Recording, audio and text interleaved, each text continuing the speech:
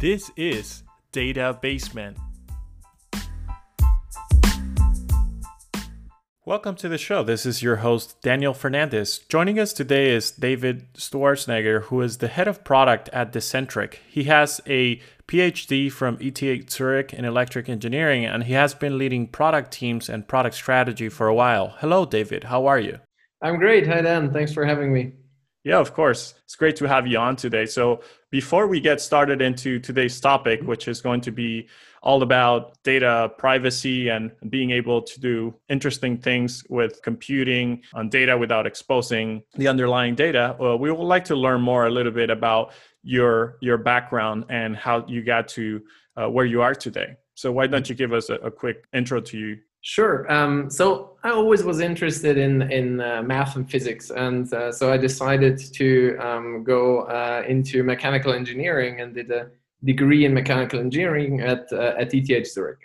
Then I got interested in control theory, so controlling machines through algorithms, and pursued a PhD with the electrical engineering department. I was looking into how to optimally control office buildings, heating, cooling, air conditioning, saving energy. And in this process, kind of really like to work with data. So we did this on a real building. We measured a lot of data. We did a lot of evaluation. I implemented the control in code, right? And I really like to code and work with data. So I decided to join a startup called Teralytics as a data scientist after my PhD to be able to learn more in this field. And I worked there for 4 years. As you said, also got then into a more managerial position, was leading the data science and software engineering teams there, the product development. And we were working with a lot of sensitive data. Right, so Teralytics is in the business of using anonymized mobile phone data and converting this into traffic patterns. Something like 100 people go from A to B, but the underlying data is very sensitive in nature. And so I kind of got interested in how can you unlock the value of data, because there's clearly value in this data, right? How can you unlock this value but still protect the privacy of the data that is involved? And that is also where I got to meet Max and Stefan, who had basically the same ideas here, right? And Max and Stefan are the founders of Decentriq. So they left Teralytics earlier than me to found Decentriq. And a bit later, I decided to join the cause. And now at Decentriq, as you mentioned, I'm taking care more of product and product strategy topics, so less on the development side. But we're trying to define and find how we can provide most value to our customers when working with sensitive data and using a technology that's called confidential computing. Excellent. Yeah, that's a great intro, and also is very interesting to know about the different backgrounds of the guests and how they end up working with data. So talking about the data privacy and some data privacy concerns, one of the things that is happening a lot lately is that there are a number of data breaches that happen to companies of all sizes. So it's now no longer a matter of you're a small technology firm that doesn't have the resources to secure your assets. It has happened with very large corporations too. So it has become a global concern. And we have seen regulation like GDPR and CCPA in the state of California and the United States that are driving the agenda towards ensuring that consumer data is protected as much as it should. So on that note, let's go a little bit deeper into the topic that you brought up towards the end of confidential computing. How would you best define that? Okay, confidential computing is a concept, and there are several ways of looking at this. And the simplest way to describe it is basically computing on unseen data. So you can perform computation on data which you never can access in the raw. You can only get the result from that. A second view of looking at it is what we call purpose-bound data sharing. And I think it ties nicely with the breaches that you mentioned before, because suppose, let me give you an example where this could help, right? you may have a Garmin watch, right? The Garmin watch collects your GPS location over time, right? And this per se is sensitive data, and you may not want everybody to know where you are at all times, I guess, right? So now let's say Garmin operates a server that tracks this data for you and computes, let's say, the distance which you walked, which you run on every day. Now, with current technology, right, you need to upload your GPS data to this server, and of course you hope that all they do is compute just this distance, right, and give this back to you. But you have no way of enforcing that it is only used for this purpose, right? So it can be intentionally misused, or it can be unintentionally misused through the breaches which you mentioned, right? So what confidential computing allows you to do is to share data with a purpose attached. So I can share my GPS data, and I can make sure that it only can be used for computing this distance and not for anything else. And this prevents intentional or unintentional misuse of the data, and helps to make your data more secure. So this, like on a high level, is confidential computing, but of course there are many technical details I could go on for hours about. Got it. Yeah, that's a great way to describe it. So, as we just discussed, there's something that is very relevant today because of what's going on with data security.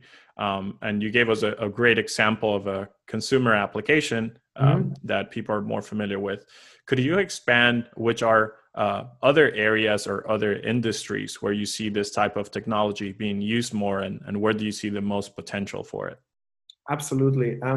I think the consumer side is a very important one, as just mentioned, right? And this is also where the regulations that you mentioned, GDPR, CCPA, also in Brazil they passed a new law, right? In Switzerland, where I live, they passed a new law. So there is the kind of personal privacy, consumer privacy side of things, but there is also, and I think it's an equally big potential. Working on a company level, on an organizational level. And I see that confidential computing can help a lot companies working together on sensitive data.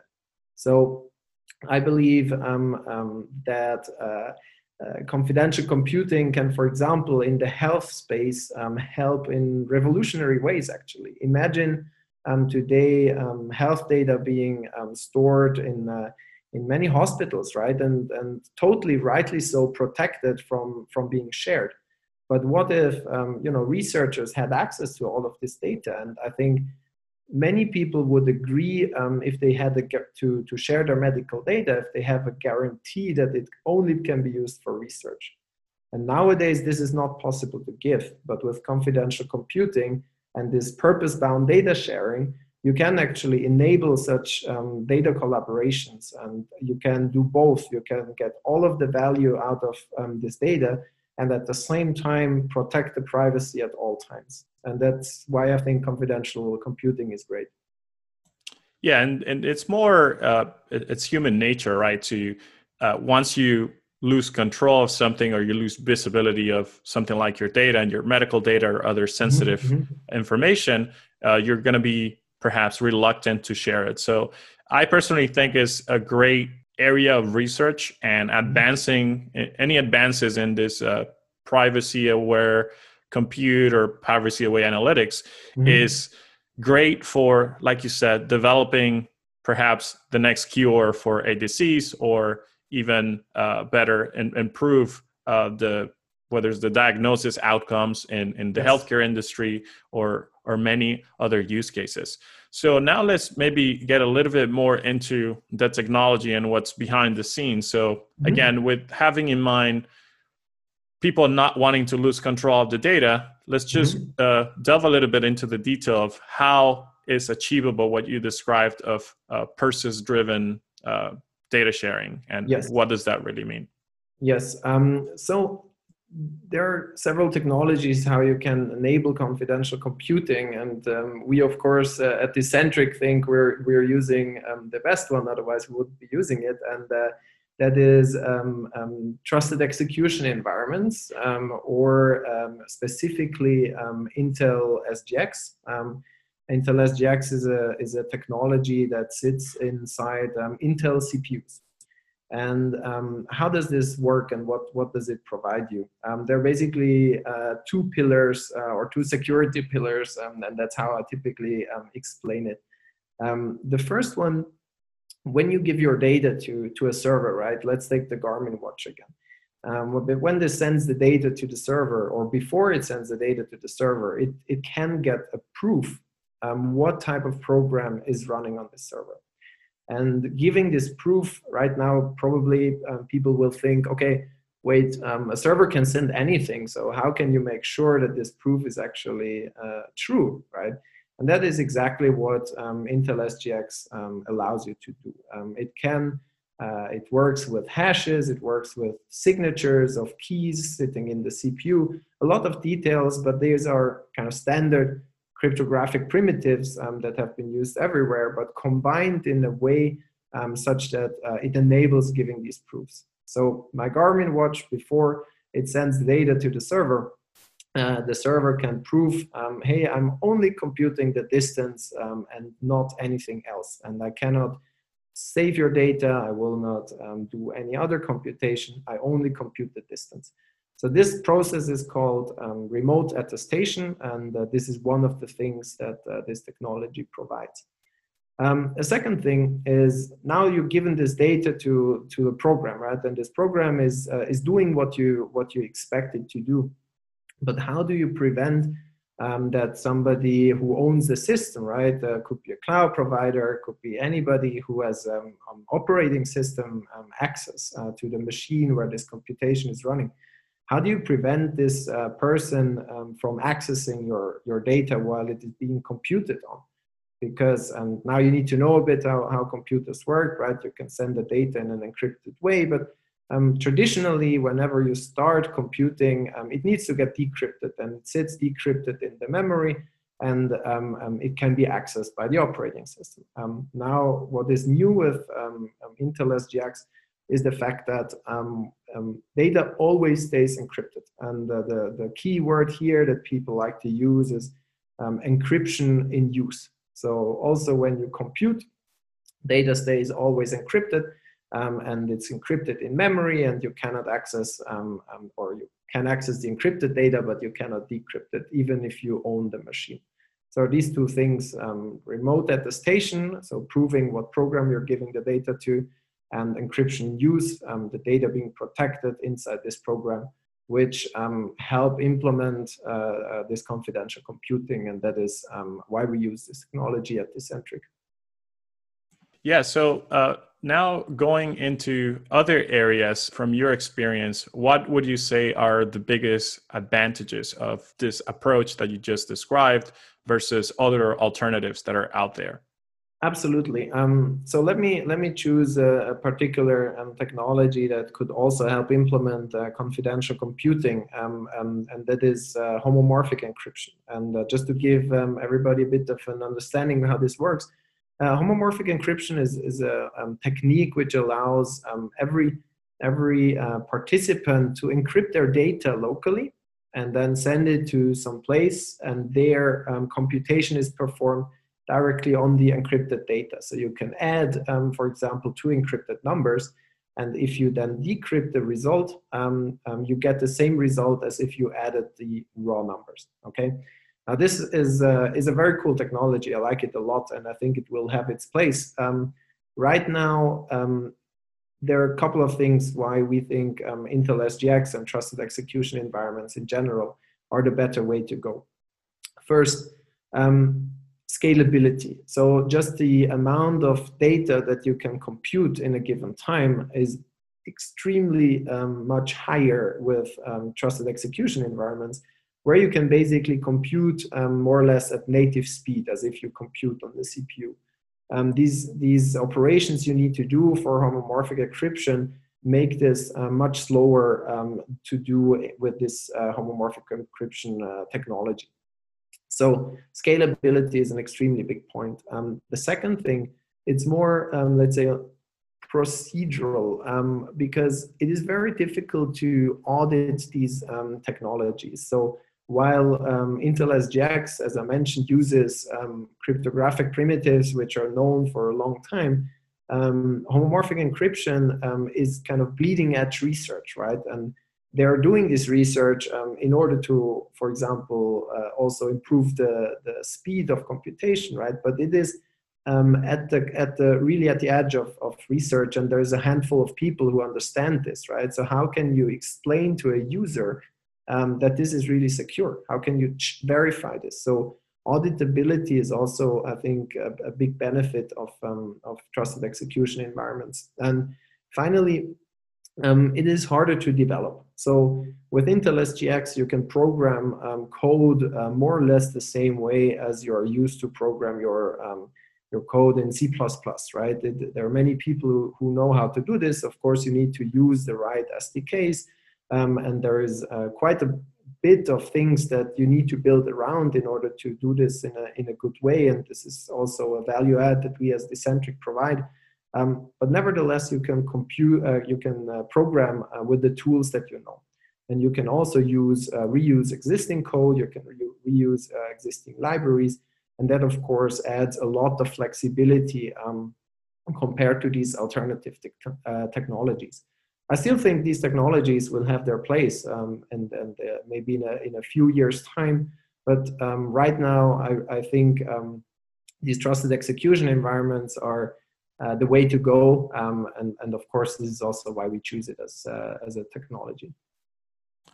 Yeah, that's a good point, and I want to expand a little bit on some of the things that you mentioned here. So yeah, as the power on CPUs and GPUs continues to increase, yeah, it's possible that over time this type of techniques like homomorphic encryption improve in their performance. But I think you bring an interesting point that any data analytics manager or executive is concerned with, and that is that a lot of times teams spend months or years on developing, whether it's algorithms or developing machine learning models, and being able to make those models portable and move them to a way that computes in a secure way without having to refactor all that code is critical, because that can make the difference between having instant value versus now engaging in a multi-year long project where you have to refactor all your code. So yeah, I think that's a great benefit that you have highlighted there. And we really believe, if I can add here, right, we really believe in changing the user experience of data scientists as little as possible, right? So the latest thing we're working on is using SQL to interface with confidential computing systems. And I think this is think of a distributed database, right? Think of Google's BigQuery, but with confidential computing. You can always be sure that data stays safe. And this is, I think, we chose SQL, for example, as an interface because this is the tool that data scientists and business analysts are used to use. And at the same time, it allows quite a bit of flexibility, but you can also prove the privacy. And I think this is an advantage of this technology, and that's why we chose it. Yeah. Great. So let's expand a little bit more on the confidential query use case that you just brought up. So a lot of times we hear that data is the new oil because of how much value there is in it. But in my earlier conversations or leading up to this interview, you mentioned that it is not the new oil necessarily. Could you expand a little bit on that? Sure. I mean, of course, we're trying to make a bit of a provocative statement here, right? But I can explain why we think it's not the new oil. And it's, of course, not because we think data has no value. It has a lot of value, but it isn't the new oil because of the following property, right? If I buy a liter of oil or gas, right, and I use it to drive my car and I drive for a certain distance, right, then this is used up. I cannot reuse it, right? And this doesn't hold for data. When I give you my data, right, or when my Garmin watch uploads my data, then the distance can be computed by the server, but then it can also do something else with my GPS data. And in that sense, data is not consumable. And in that sense, we think data is not the new one. And this property of it not being consumable is what brings these risks to data sharing, right? If it were consumable, then you do one thing and you get back from the server the distance computed, and it's gone. But that is not the case, and we're trying to actually make data consumable again with confidential computing. Yeah, that's another good point that you bring there. So one of the valuable aspects of having this privacy is not only giving people the assurances that they're not going to lose control of their data, but that if it is repurposed or reused multiple times, it is in a predictable, in a manageable way. So on that note, I wanted to pose the last question for you, looking ahead of what is available both through confidential computing and the alternatives, which we alluded to a little bit earlier. But what would you say are the industries, and you did mention healthcare earlier, but maybe other industries that would have, or that you foresee would have the most usage for this type of technology? Yes. And where do you see this technology going in, let's say, the next 5 to 10 years? Yes. So health is an obvious one, right? But we look at all industries where sensitive data is being processed, and there is of course also the financial and insurance industries, and the financial case. One example I can give is in the area of anti-money laundering activities, right? Where one bank only has the view of the transactions that go and to or leave their accounts. But if you had kind of a more holistic view, then you could better detect fraudulent transactions. So financial is, of course, also very sensitive data industry, and that we hope to help in this industry as well. And not the least, personal data, right? Didn't give the Garmin example on by chance. I think I actually see a future, or hope to see a future, where you not only share data with, let's say, for one particular organization, and I share the data for you, but then I don't have control over it.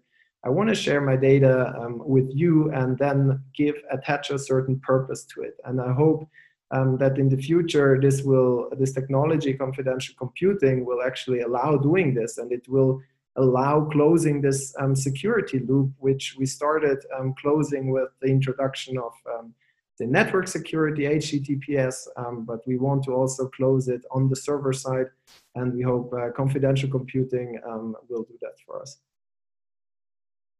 Excellent. Yeah. So I'm personally looking forward to see all the advances in this particular space, and I'll be sure to stay in touch to see the latest developments with Decentric.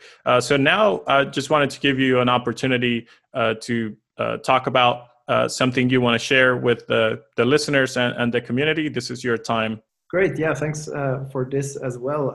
I would like to invite you actually to check out the demos that we're running. So if you're interested in confidential computing and, for example, interested in training confidentially a machine learning model, you can go to our website, www.decentric.ch, and you can access, you can download our open source Python API, you can train a machine learning model confidentially and see how it works. So if you're interested in this, check this out, and it would be great to have you try our things. Great. Yeah, it was great to have you on the show. Thank you for taking the time for this interview, and thanks. Great. Thanks so much, Dan. It was great being here.